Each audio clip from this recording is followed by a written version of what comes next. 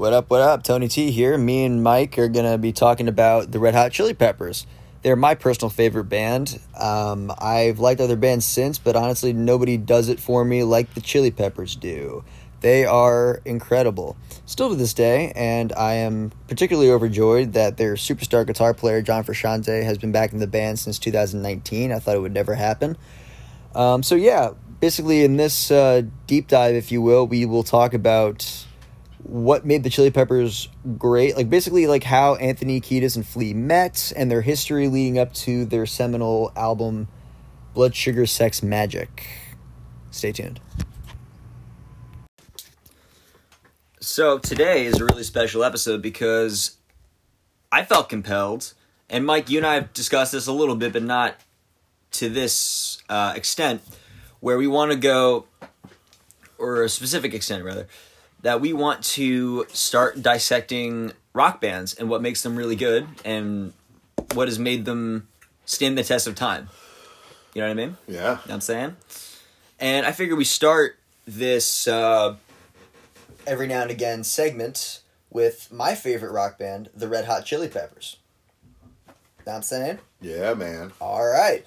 And Let's get funky. Let's get jiggy with it, as they say.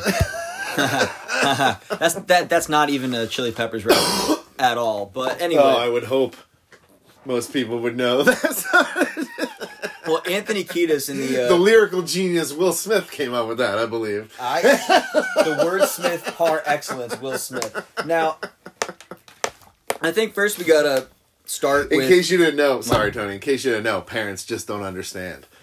That's it, man. They Sorry. don't, man.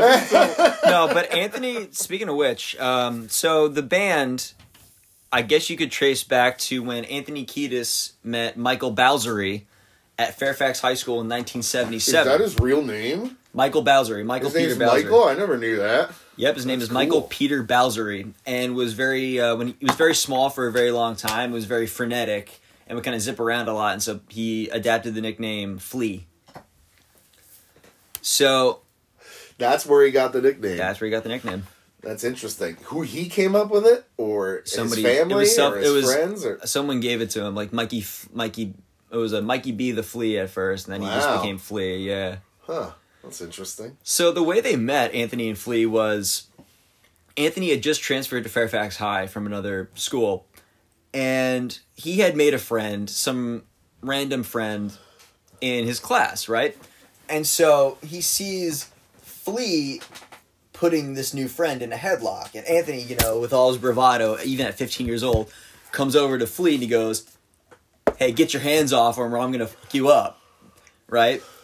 And then Flea goes, No, this is my friend, we're fine, we're good, I'm Michael. And Anthony's like, "All right, man, I'm Anthony." And so they're kind of like, they're kind of ambivalent toward each other at this point, but then they have driver's ed together, turns out. And I forget who writes on whose desk, but Anthony goes to the bathroom. And, well, actually, before Anthony goes to the bathroom, the teacher says, "One of my rules is you cannot write on the desks. If I catch any of you writing on the desks, you're going to get detention." And so Anthony goes to the bathroom, and Flea writes, "Michael Balzery was here." And then Anthony gets back and sees what happened. Then he writes on Flea's desk, "Anthony Kiedis was here." And then from then on, they became like inseparable, and they would do everything together, like go on road trips, do drugs. And there's even one story. Wasn't Anthony Kiedis doing heroin by then? Anthony Did he do heroin at like 12 or something? So Anthony wasn't like a heroin addict until he was in his early 20s. Okay. Or like late teens, early 20s when he was But college he was doing age. drugs and drinking like at a young age. At a young age, yeah. In Scar Tissue, there's actually a picture of Anthony smoking his first joint taken by his father at 12 years old. Crazy. I think we mentioned his dad on another episode. A little bit, yeah. So that was Anthony's upbringing, like lost his virginity at 12 as well.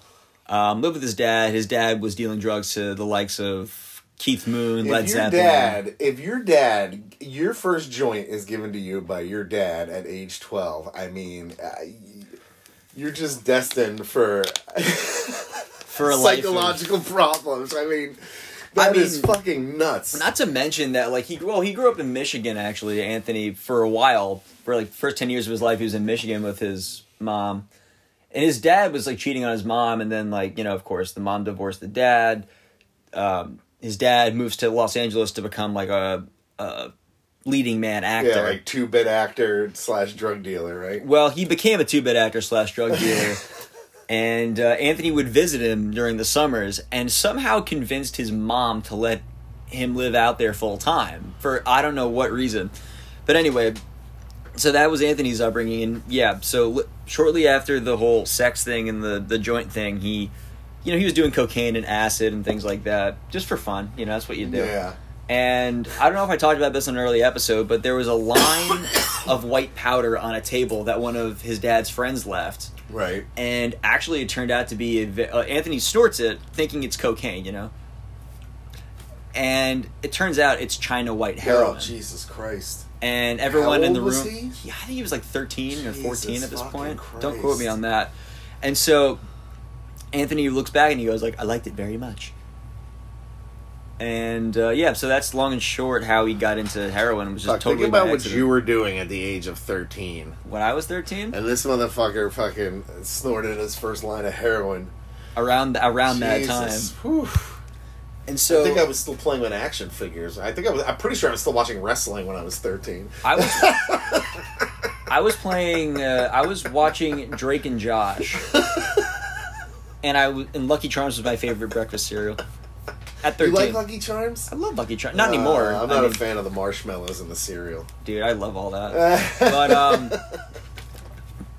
I got Lucky Charms. Anthony had heroin. Oh, Hey. you know. You know what I'm saying? We each start our day off differently. Exactly. Different strokes. So Flea, born Michael Peter Bowsery, was born in Australia. I want to say in Canberra, the capital. His dad was like pretty much a working stiff, garden variety, like 9 to 5 dad who liked to fish. Right. They moved to New York. Him, his older sister, and their parents moved to New York City. And then his mom, who married Mick Bowsery, Flea's dad, very young, ended up divorcing Flea's dad and moves in with this guy named Walter. And Walter was a jazz musician, kind of a bohemian type who lived with his parents. Okay. Was very temperamental, would fly off the handle at everyone and everything, but throw things at, Flea's mom and Flea and his sister, and was also a heroin addict. Okay. And yeah, and oddly enough, was a upright bass player. It's crazy how, because Flea's not a drug guy, right? Isn't Flea, Flea actually got clean. Well, Flea did drugs, recreationally. Right. Like Anthony did, but he never got addicted like Anthony did. And then he kind of, put it aside, He was able to put it aside way more quickly so it's than anybody interesting else. how, they both had, drugs in the family. Yep. And how, one can go one direction and one can go the other direction. Right, exactly, yeah. Yeah, I think, I guess they're just, built differently. Shows you it's just not totally nature versus nurture because... Yeah. You have examples of both. Yep. It doesn't guarantee you're going to end up, one way. It's exactly. just interesting to me. Yeah, I would say that it definitely increased the chances for both of them to be full-on addicts. But at the end of the day, I think Anthony was just more predisposed to addiction, whereas Flea wasn't. Right.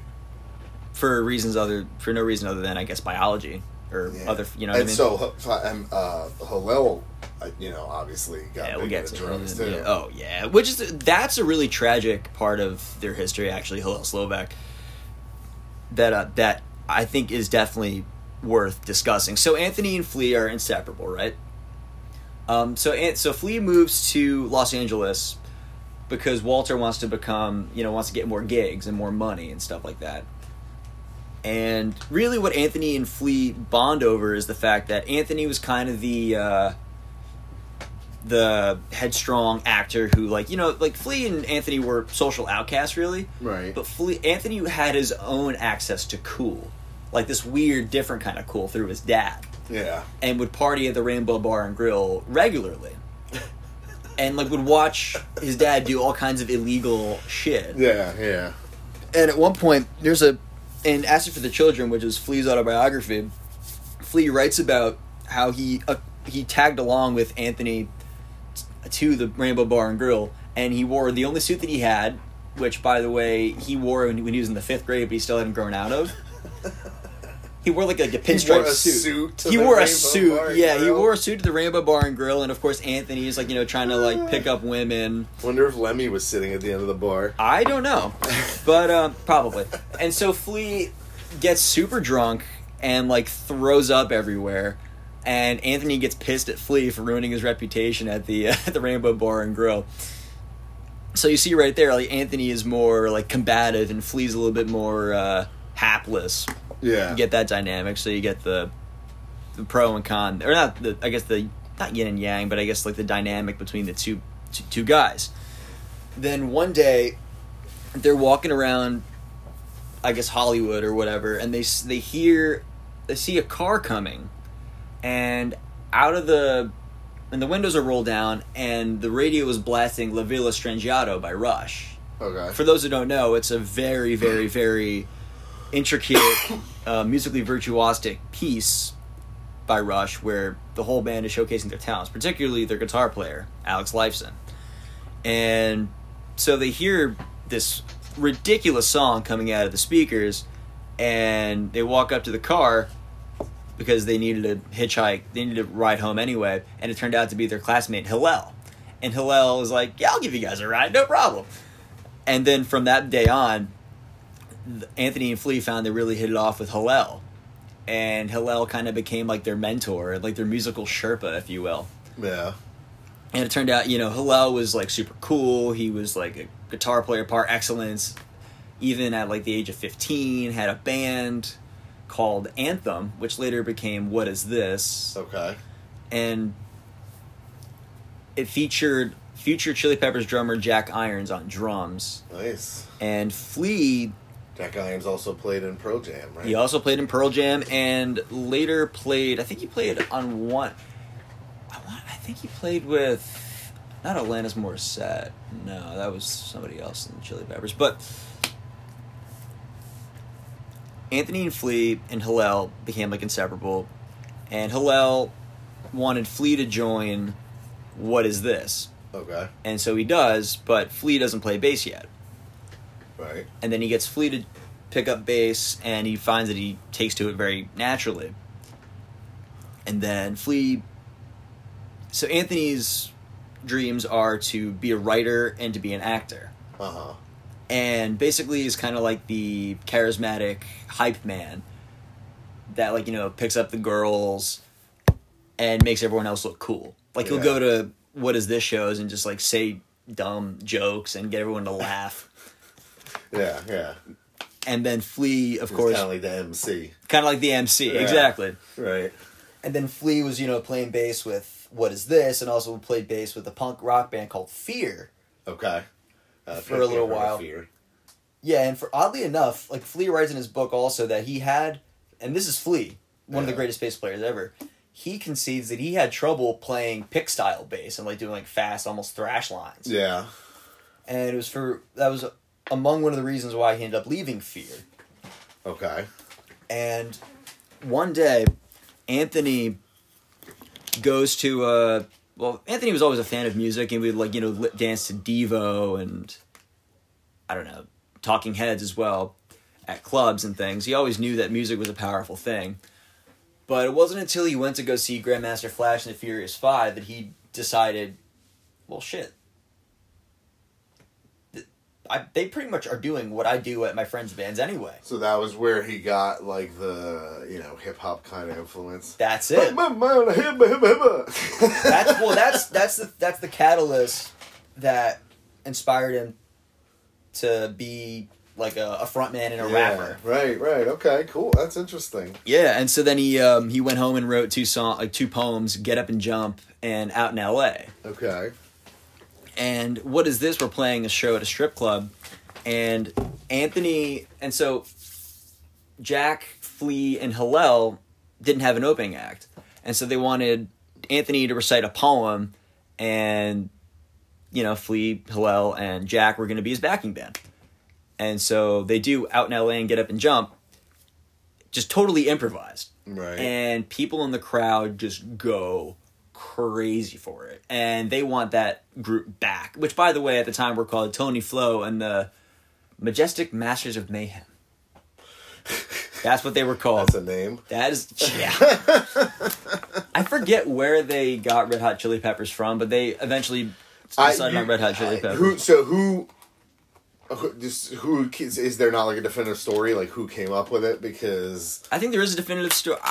Or you just don't remember? Because I gotta say that is one of the great. Whether you like their music or not, it's one of the greatest names. It really ever. is a great name. Yeah, that's such. There's just something about the wording, and it doesn't. It doesn't have to mean anything. Yeah, just the way, and then even how now it's become initials RHCP. Like it just works. It totally does. It works. It's just all credit to whichever one of them decided with that, because that is just like so genius to me. And it's probably not even like a great story, because I don't know if you ever heard the story about STP, how they came up with their name. No, I haven't heard about that. No, they were just like trying to come up with a name. Oh, and, yeah, like they were just looking around. They saw the logo, and they saw the logo, and yep. Weiland was like, "That's a cool logo," and they just started throwing out names with those letters.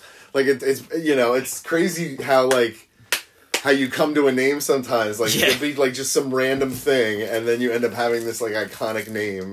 Yeah, that you keep for 20 years, and because it's a you name like it or you don't. Like even people that don't know their music know that name. Like you've heard the name. Oh yeah, it's a definitely. recognizable. Like it's not a name you'll forget. It's also an object. Like Red Hot Chili Peppers actually you think exist. of the pepper, like you think pepper, yeah. like it sticks in your head. Like it's not a name that you would just like hear once and then forget. You know right, what I mean? Right. No, but yeah, so you see, that improvised set opened up a new door for Anthony and Flea and Hillel and Jack, but it was a conflict because, well, Flea had left What Is This by this point and wanted to, and basically that little showcase inspired Anthony and Flea to form a band together with Hillel and Jack. But Hillel and Jack were still in What Is This, and they got signed to I don't know if it was Geffen they got signed to, but they got signed to a major. Wow. And now, so what year is this around? Like, is this early 80s? 83. 83, okay. This is 83. Okay. And so Anthony and Flea, they know they have something special, decide to reluctantly replace Hillel Slovak with a guy named Jack Sherman. So Hillel wasn't the original guitar player? He was the original guitar player, but, like, he had to choose between this I new burgeoning that. thing and his major label. I didn't know that. Yep. That's interesting. So they had all the songs. So he wrote all the songs. Mm-hmm. Flea, Anthony, and Jack Irons wrote all the songs, but they weren't performed on the first record by them. And then Jack Irons was replaced by a guy named Cliff Martinez, who had played with Captain Beefheart. Okay. So they have all these songs, and this guy named Lindy Getz becomes their manager and ships them to EMI Records. And one of their favorite bands was Gang of Four, this English band. Okay. Who were very like minimalistic, very cutting. They're kind of like an underground sensation. And they arranged for their guitar player, Andy Gill, to produce their self-titled first record. And so right now the lineup is Anthony Kiedis, Flea, Jack Sherman, and Cliff Martinez. Now, Cliff is not really mentioned that much, except that he's kind of strange. And people that play with Captain Beefheart, from what I understand, tend to be kind of strange anyway. But Jack Sherman, according to Anthony's biography, was kind of a elitist asshole. Oh, yeah. Like, literally would... like, his image just wasn't even right for the band. And, like, would literally put tape on the stage separating his section from Anthony's section. So Anthony couldn't jump around into his section. Like, he would do, like, little things like that would just piss everyone off. Right. He was just in general, just very dismissive of the much younger Anthony and Flea. Uh-huh. And then so they record their first record, and they clash with Andy Gill quite a bit. And Anthony and Flea, of course, are young and doing drugs. But in fairness, they weren't able to capture their live show properly on record. And Flea, in recent years, has even said, if I could go back and re-record that album properly, I would. Jury's out on whether or not that'll actually happen. But so what ends up happening is Anthony and Flea, they release their record. It doesn't do so well. And Flea shits in a pizza box and gives it to I think it was the EMI crew. as Flea does. Was the pizza still in there, or was it an empty pizza box? It was an empty pizza box. That's gotta be disappointing. It was quite. For all involved. So they tour, they're getting pretty noticeable, but they're just an underground act. But they get enough buzz that George Clinton becomes interested. Godfather of funk himself. That's the guy. And by this point, Hillel is kind of disillusioned with What Is This. I think What Is This breaks up by this point. Okay. So Hillel's back. I don't know where Jack Irons is at this point, but he's not back yet. Hillel Slovak comes back. And, of course, when Freaky Styley is being recorded, Hillel being back in the band just propels them to new heights. It makes them sound even better. Right. Before we continue, why don't we show the audience the difference between a song off the first record and a song off the second record with the Hillel. Audience. Well, all right, so what's the song from the first record? Get Up and Jump. Get Up and Jump. Red Hot Chili Peppers. There we go. All right. Give you a little taste of what they were going for. And if you notice, the album cover is really freaky looking. Yeah, that's awesome. Yeah. Well, that's remastered. Yeah, just... All right. Yeah.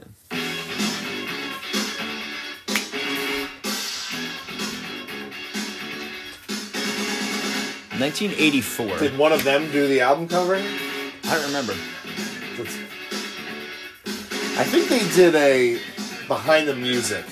Oh, yeah, I'm pretty sure they did, because I'm pretty sure that's where I first heard about their backstory, because I recognized the album, and the other thing I knew about them was the association with George Clinton. Yep. And so did he produce their next album? He did. Okay, because I know he produced one of their albums, right? Freaky Styley, yep. Okay, so Freaky Styley he produced. So that's where they got their early funk influence. Was it? They always kind of had it.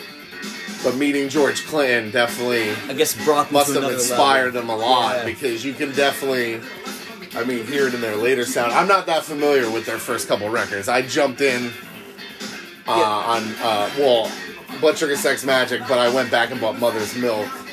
Yeah, that's an interesting one too. So that's like my starting point. So I'm not familiar with the first couple. Was it like 3 albums they put out before Mother's Milk, or 2? Yep, 3. 3, yeah. Yep.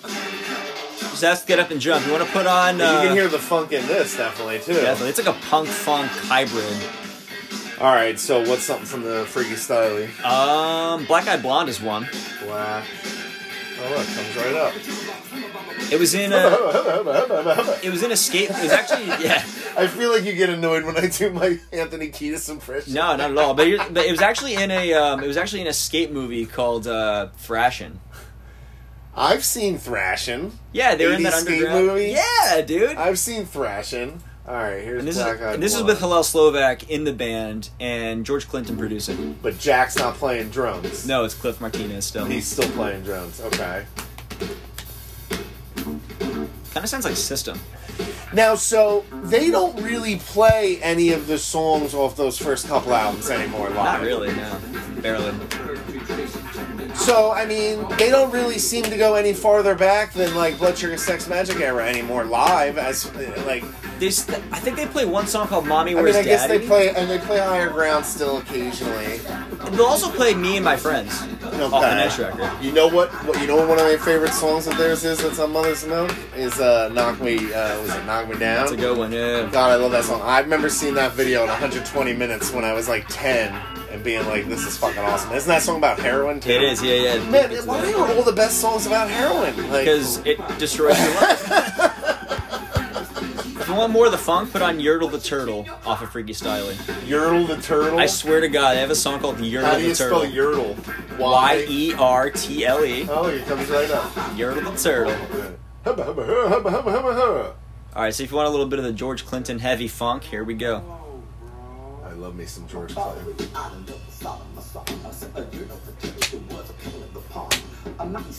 Look at that jacket he has on the cover. That is badass. Yeah, it's a grimace. It looks like he's wearing like a shag carpet. Yeah. His body count was probably like 1,000 at that point. I get the horns in there. Probably Flea playing, if I remember correctly. Ooh!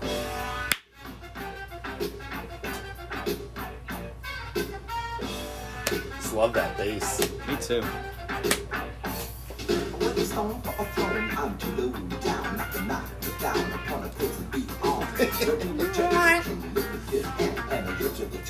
So, yeah, man, Freaky Styley, that was their second record. And then for their next record, they got... Did they tour with George Clinton? Around then? No, he was just producing. I don't think he was performing at that point. Okay. And then... I know George Clinton had a lot of drug problems in the 80s as well. Yeah, he really did. I forget why exactly they parted ways with him, but I feel like it might have been the drug thing. If you don't know a lot about George Clinton, I recommend doing a deep dive, because he's the funk master. I know, dude, trust me. I know Bootsy was like, he frames it like I was the good guy, George was the bad guy. Like, as we got more famous, like, I started doing less drugs and George started doing more. Wow. That's how he sees it. Yeah. I remember the first time I saw a picture of George Clinton, I was just like, he looks like he's on drugs. There you go.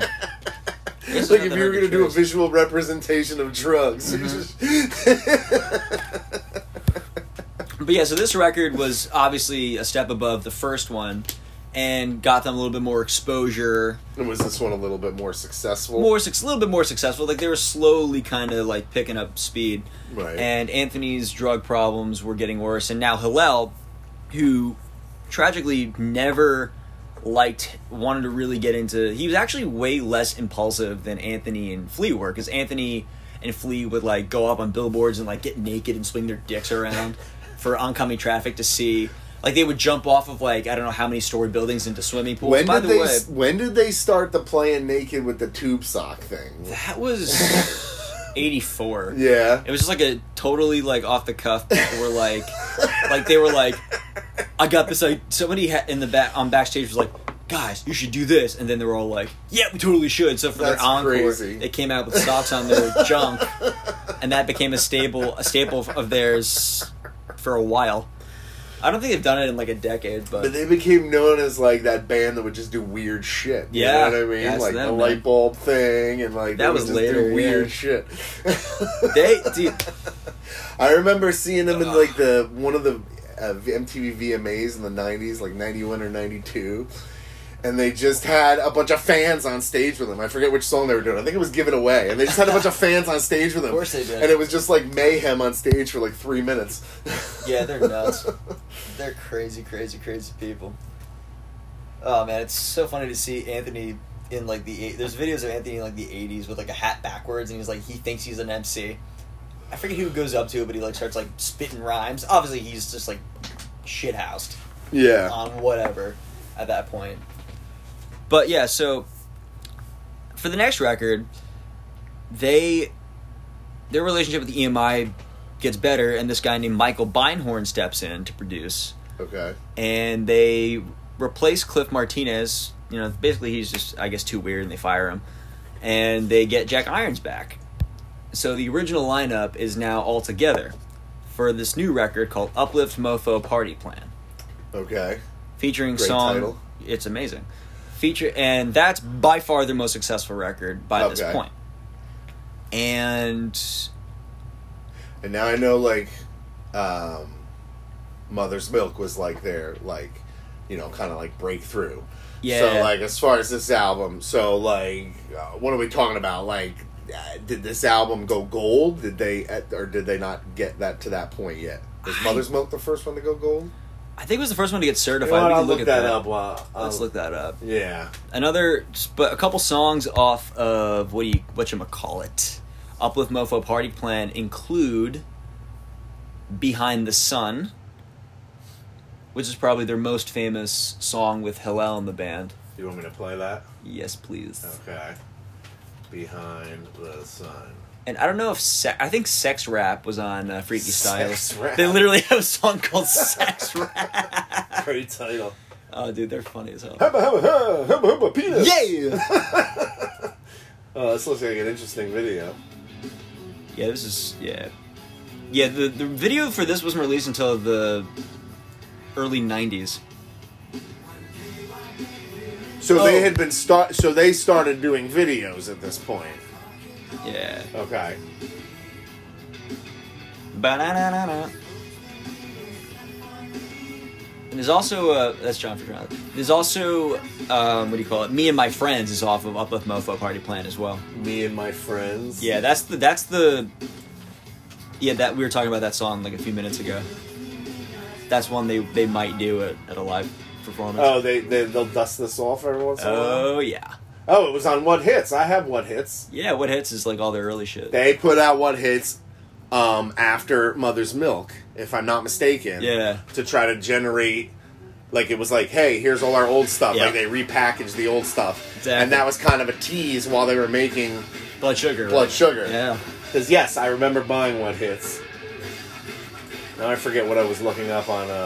Certifications for yes. Uplift. Thank you, sir. Thank you, sir. Keeping me on track, as always.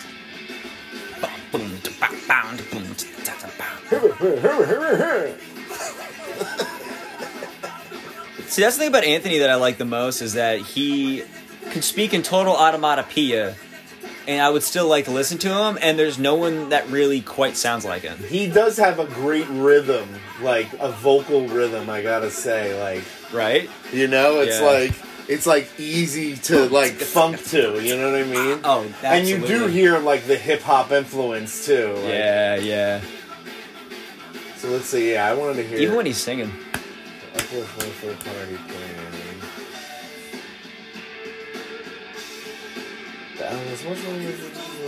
Band's first album to enter the Billboard 200, where it charted at 148. There we go. Although Mother's Milk would reach gold first, Uplift Mofo would go on to become the band's earliest effort to do so. Okay, so people went back and bought it. Yep. All right, so they were creeping up. They were creeping up. They were creeping. So that was the first one on the 200. That's interesting. Yeah. So they cracked the Billboard 200. That's a big thing. Yes, it is. And they had already been a band, so that's 87. So they'd already been a band for 4 years, right? 4 years, yeah. And the problem, I mean, by this point, Anthony Kiedis and Hillel Slovak were both heavily addicted to heroin. Ugh, already. That's trouble. Yeah, it's trouble. Yeah. And so, obviously, the tours were going well. The band was getting very well known. And Anthony, his addiction was such that he wasn't very good at hiding it. People always know like he was using, and he would go off to like Mexico or somewhere far away and just use for days. Oh, jeez. And would like go missing for shows sometimes. In fact, he was actually fired for that in like, I want to say 86 for like a month. They fired him? They fired him for like a month. So who took over? Just various people. It could have been Bob Forrest, Keith Morris. Not like officially, but like would step in. He never had an official replacement. But it was actually... See, that's something I bet most people have no idea. I've never heard that. You can find this out from reading his autobiography, Scar Tissue. Was that kind of like to try to motivate him? Like, all right, dude, like, we've tried everything else. Get the fuck out of here. It did work because while being fired from the band, he saw Flea and, I think it was Hillel and Cliff at this point, because this is going back a little bit. Yeah. Accepting some kind of underground award on TV. Okay. And he felt disappointed that he wasn't a part of that. Because at that point, like, all he really cared about was doing drugs. Yeah. And he obviously saw his friends having more fun without him. And he wanted to have fun with his friends again. So he got his act together at least a little bit, or at least enough to stay in the band. And hasn't left since and hasn't been kicked out. So anyway, Anthony, cut to 1988. Anthony and Hillel are seriously addicted to heroin. And Hillel, like I said,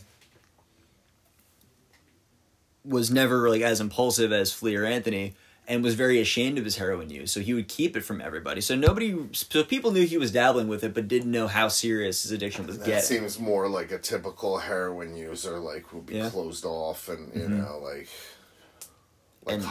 not let people know, and you know, just lock yourself in a room, like. And Hillel was realizing that. Accounts say that Hillel was realizing that his creativity was diminishing greatly and was terrified that he was going to die from it. Wow. And the behind the music video, you know, shows Hillel's younger brother, James, talking about the night before Hillel died, saying, dude, I don't know if I can kick this. I need help. Wow. And then James said, yeah, man, we'll definitely get you better. We'll clean you up. We'll go to rehab. And Hillel promised he was never going to use again. But that night, he uses heroin for the last time and overdoses. Fuck. And I think he was 28. Fuck. Yeah. And, like, it must, you know, they're probably, especially 1988. Yeah. The access, there probably wasn't nearly as much access to help and shit as there is now. Yeah, like, God, like no. it must have been so much harder back then, you know? Absolutely. Wow, that's so fucking sad, man. Yeah, and so, yeah, basically, in Acid for the Children, Flea talks about, and Anthony, Flea, and Hillel were like brothers for each other, the three of them together. They did everything together. Camping trips, drugs, everything. June 25th, 1988. Yeah. Kiedis did not attend the funeral? He was too ashamed. Yeah, he actually vowed to kick heroin for good. And, like, after that, and did kick it for like 5 years after Irons, that. troubled by the death, left the band for That's right. years of depression and became a member of Pearl Jam. Wow. Yeah, it's true. And so at that point, Anthony and Flea were the only two members of the Chili Peppers, but then they decided after some soul searching to soldier on. At first, they recruited D.H. Peligro from Dead Kennedys to play drums. Yeah. And they got Dwayne McKnight from Parliament Funkadelic to play guitar. And he only lasted like maybe a month or two. Yeah. And I guess Anthony and Flea didn't feel like he was quite a fit, but then D.H. Peligro recommends an 18-year-old guitar prodigy named John Frusciante. And the rest is history. And the rest is... Funnily enough, John actually was a friend of the band. Like, he was... So he was a fan of the Chili Peppers? Yeah, he was friends with Hillel and Flea already. Oh, okay. And, like, learned all their albums, guitar and bass. So now when Hillel died... Yeah.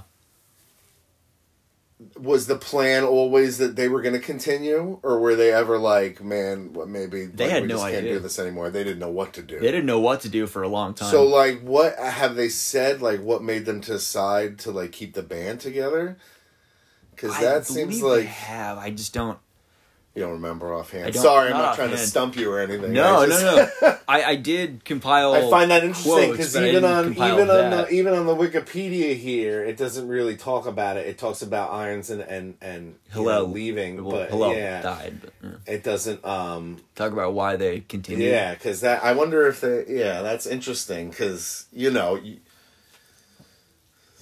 some bands are like, we can't do this anymore without this guy, and then other there's so many examples of each side. Other bands trudge forward. Like, it's interesting. Absolutely. I'd be interested to know why. Yeah. Anyway, sorry. I mean, Flea just had this amazing perseverance, and Anthony was in pieces over Hillel. He felt guilty because he was using heroin before Hillel ever did. And he felt responsible for a long time. And so he vowed to never do it again. He ended up doing it again, didn't he? And there's actually a very complicated story involving that. Yeah. Which sorry, I'm not trying to jump all around. I'm just No, but it's important to throw in some vignettes here and there. I'm just riffing. Yeah, there you go, man. And so John comes in, and he's this 18-year-old kid full of piss and vinegar. Pretty much friendless by this point, but like is a musical genius. insane. Insanely talented kid who idolizes the Red Hot Chili Peppers. They're his favorite band. He's never been in a band before. Really? He's their favorite band. Favorite band, yep. Wow. And actually, funnily enough, is auditioning for Frank Zappa's band at the time. No shit. That D.H. Peligro recommends the Mothers he join. of Invention or whatever the fuck they were called. But here was the caveat to joining Zappa's band was no drugs or drinking of any kind. Wow. And to an 18-year-old John Frusciante, who is a total, like, hedonist. Isn't he like, that's why I want to be in a band? That was part of it. and of course, Anthony and the Chili Peppers and crew were all about that shit. I don't want to veer off topic, but so when Hillel died, did Mother's Milk come out before Hillel died? No, after. The album? After. But it was finished. No. It wasn't finished. Nope. Wow. So he didn't even, that sucks. He didn't even get to experience see their success, No, their climb. Wow. No, wow. And okay. so That's interesting. yeah, so And the thing was, like, Flea and Anthony also didn't know how they were going to possibly top their dynamic with Hillel and Jack. Yeah. Did they click with Frusciante, like, instantly? Immediately. Musically? Oh, yeah. No, Frusciante blew them away. But D.H. was decidedly not up to their standard or just wasn't exactly a fit, so they fired him. Yeah. But it's funny because both D.H. and John appear in the Me and My Friends music video. But anyway, that's beside the point. Yeah, why was John in the video for that song? Because he was You said they made the video later? Later, yeah, because Hillel was dead by that point and Jack was gone. All right. And so they get... So a female friend of Flea's, or Anthony, I forget whose, recommends this dude from Michigan, or the Midwest, I forget where, who eats drums for breakfast. And this is after... Is that a quote of his? From Scar Tissue, yeah. Yeah. And so... After spending an entire day auditioning drummers, in walks this long-haired, like, muscle-bound, I think he's like 6'2". He's huge. Yeah, he's like a brick house. And he's got like a Poison shirt on. Or something. Either Metallica or Poison. Like, he's a total hair metal guy. I don't think I've ever seen him with long hair. That's crazy. Oh, dude, look up late 80s, early 90s Chad Smith. So, and yeah, for those who were speculating, this is Chad Smith. This is Enter Chad Smith, if you will. Go ahead. No. I'm just thinking of how to phrase the next thing. So, actually, there's a video of John Frusciante and Chad describing when Chad walks into the door, which is a funny video, which I think we should put on in a second. This isn't helping me. That's all right. What? All right. So, what video? Just John and Chad talking about Chad auditioning. But all I'll say before the video plays is that basically Flea would lead the jams at first. But then Chad would come in, and Chad just totally takes over the jam and just allows the Anthony, Flea, and John to just play better than they ever had. Okay. So now they have they all immediately knew Chad was the guy. So they realize now that they have all the pieces. For what, they don't know, but it's they really recognize freaking the powerful. magic. Oh, okay. It's even more magical than with Hillel and Jack. Okay. It's huge now. Wow. And so they still have Beinhorn producing, and they're still signed to EMI. You know what? Before I go on to that, let's just play a video about John and Chad talking about that. Yeah. Oh, yeah. Is that the one. clip? It's on YouTube. It's John talks about Chad's audition for RHCP. It's one of my favorite videos. Okay. This is an 06, by the way. Chad Smith, what's your dream scenario with music? I'd love to be in a rock band that is passionate about their music and that is real and honest. Tell them how I got to audition.Ad walked in, and when he walked in, he had a Metallica shirt on. Metallica. And he had his hair was all frizzy. We were like, oh my god, let's just get this guy out of here. And he sat down at the drum set, and we started jamming. And up till now, usually Flea was leading the jam. Chad walked in, and like, all of a sudden, he was carrying us. and he just was speeding up and going, "Fuck you! Fuck you! Ah!" You know, like he was just like, "Ah!" You know, and you're like, "Fuck you!" Playing, we're jamming and slowing up, speeding down, whatever, doing stuff, and John breaks a string, and I've never seen anyone change a string faster in my life. It was a crazy thing, because he didn't want to miss out on the fucking jam. We were like, dude, and he broke it.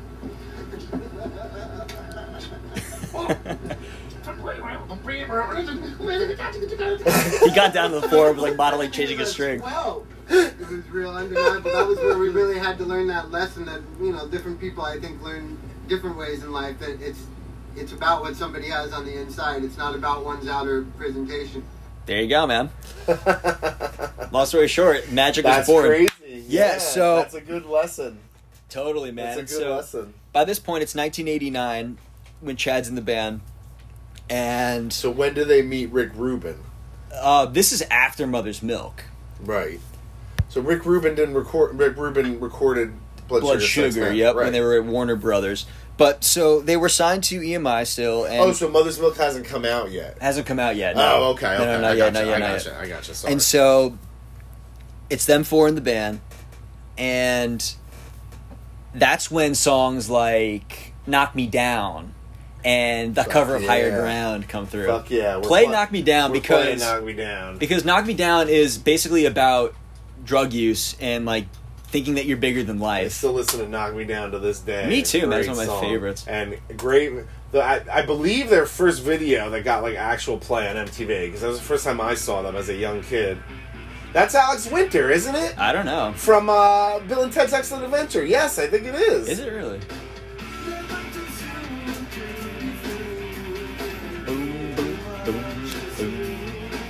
I gotta get a better look at his face. I'm pretty sure it's him.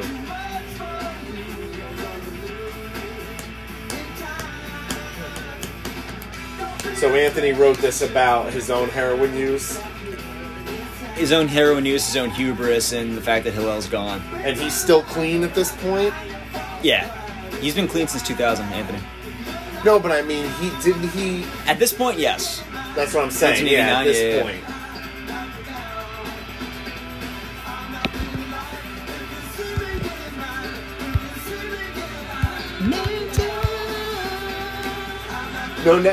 Now since Mother's Milk wasn't finished, what did they do? Like, did they use the stuff Hillel recorded already? Did they re-record? Like, you said Mother's Milk wasn't finished when Hillel died. I said they didn't even start it. Oh, okay, all right. No, I'm sorry. I'm until confused. I thought that Hillel played on Mother's Milk. Oh, okay. All right. My bad. I didn't realize that. So John plays on Mother's Milk. Oh, yeah. Wow. Okay. All right. Interesting. And I never realized that. I guess I don't know why. I just never realized that. And he, Michael Beinhorn, who was their producer from the previous record, wanted them to still sound kind of like they did when they had Hillel in the band. But for Sean, embrace this new kind of direction, which Okay. John hated. 18-year-old piss of vinegar John Frusciante. And you probably let them know about it too. Oh no, he was like they would get into like shouting matches because John Frusciante at heart is like a songwriter and like a melodic player, and even this song is more rhythmic. That's definitely Alex Winter in the video. Okay, Sorry, I don't know Well, why I keep focusing. but so the record comes out, it goes gold, but they're not Their they're not first happy. gold record. First gold record, and they're not quite happy with Michael Beinhorn as a producer or the record label. And honestly, they have enough clout, you know, with the gold record and what have you, to, you know, have other people looking at them. And then So they they're- signed to Warner Brothers. So they're getting, and so with the success of Mother's Milk, are they doing? Do they do like a bigger tour? Like, are more people going to Oh see yeah, them? bigger and Like, bigger. Yep. Yeah, Everything's okay. just getting bigger and bigger and bigger, like meteorically. And then they sign with Warner Brothers. Okay, so that's big. That's huge. Yeah. And that also includes Mr. Rick Rubin. And so Rick Rubin was with Warner Brothers at That's this right. time. Okay, That's right. Okay, And so then and so that's how they meet Rick Rubin. that's how they meet Rick Rubin. And famously, And this is actually captured on a documentary. I forget what it's called. I think it's called Funky Monks, where they go to this very famous Laurel Canyon mansion. I've seen it on YouTube. It's on YouTube. Oh yeah, it's in black and white. It's a very interesting film. Yeah, they rent the mansion, right? Yep, and the that's mansion. Where they record it.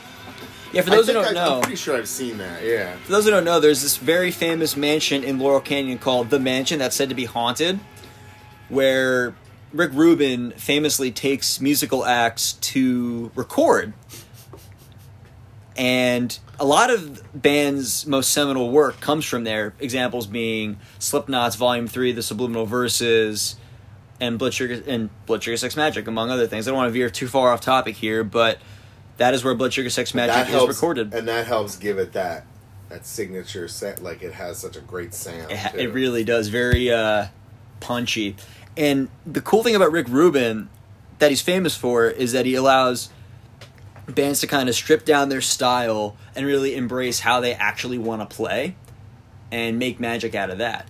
And totally lets John really come to be a very melodic, if sparse, player here, but funky as hell. Oh, yeah. Like, he still had the piss and vinegar, I keep saying that, from his youth, where he's just kind of like wants to go, but he can also explore some really melodic things, such as their biggest hit, Under the Bridge. And he actually, Is that my cue? That is your cue to put on Under the Bridge. And before that, Anthony really wasn't a singer. Let me tell you, let me jump in here for a second. So I feel like I have an interesting perspective because this is one of the first albums I ever bought was this album. Yeah. And I was, I believe, 10 when this album came out. And this was one of my first favorite songs. Nice. And this video was played to death on MTV. This video was played 30, 50 times a day. I'm not lying. That's crazy. They played the fucking shit out of this video. I can imagine. And the Chili Peppers really, they leaned hard into MTV. They embraced, some bands didn't like MTV. They embraced the fuck out of MTV. For sure. And MTV was like a dominant pop culture force in 91 too. Like, MTV almost set the trends. Like, if you could go on MTV and immediately be a star. Like, MTV was so popular back then and broke a lot of bands, and they definitely owe some of that huge explosion to MTV because they played this and Give It Away. They played the shit out of those. Yeah. And so he wrote, correct me if I'm wrong, but he wrote this song about being homeless under a bridge, right? It was actually about a particular bridge where he would go and buy heroin. And since then, people have speculated which bridge it was in L.A. So he wasn't homeless. He was homeless for a time, but it wasn't necessarily about that. So I'm just probably partially confusing it a little bit with the Nirvana song that's about being homeless under a bridge. Yeah. Could be. I didn't even know there was a Nirvana song like that. Oh, yes. You never heard the Nirvana song, Something in the Way? No. Nevermind? No. Yeah, it's about him living under a bridge and being homeless. Oh, So he never really sang. So I noticed from all those other examples is him doing the hubba hubba hubba hubba hubba hubba. Not here though. So yeah, he never really sang before this album. Not so really, Rick Rubin encouraged him to sing more. Yep. Because I would like to point out I have a lot of favorites on this album because, like I said, it's one of my favorite albums. But Breaking the Girl to me, it's awesome. Is one of their best songs. That is an incredible song, it really and that is pushing in a trying something totally different. Absolutely. And can we play Breaking the Girl here? Yes, we can. We can and we will. I have so many favorites on this album. Yeah, and they definitely had. I'd have to look it up, but they definitely had there were 4 or 5 legit hits on this album. Absolutely, yeah. No, this album that got radio play. Oh yeah, this album propelled them to platinum status, beyond superstardom. 19 million views. And yeah, this is just, such a fucking great song. And that, I love the drum breakdown in particular, towards the end. By the way, that features Stephen Perkins. Oh, really? From Jane's Addiction, yeah. They were friends with him, and he came in and banged on some pots. No shit. Helped him out with that, yeah. Yeah, I was gonna tell you, like, that's one of the tidbits I know is that they like banged on pots for that. you can see that in what do you call it? Funky Monks. This is another video that got fucking huge play. All right, so that concludes part 1 of the Red Hot Chili Peppers deep dive, if you will. And where we left off is the era of the 1991 album Blood Sugar Sex Magik, produced by Rick Rubin, featuring Anthony Kiedis on vocals, Flea on bass, John Frusciante on guitar, and Chad Smith on the drum kit. And this record sold 12 million copies, certified platinum, and propelled them to absolute superstardom.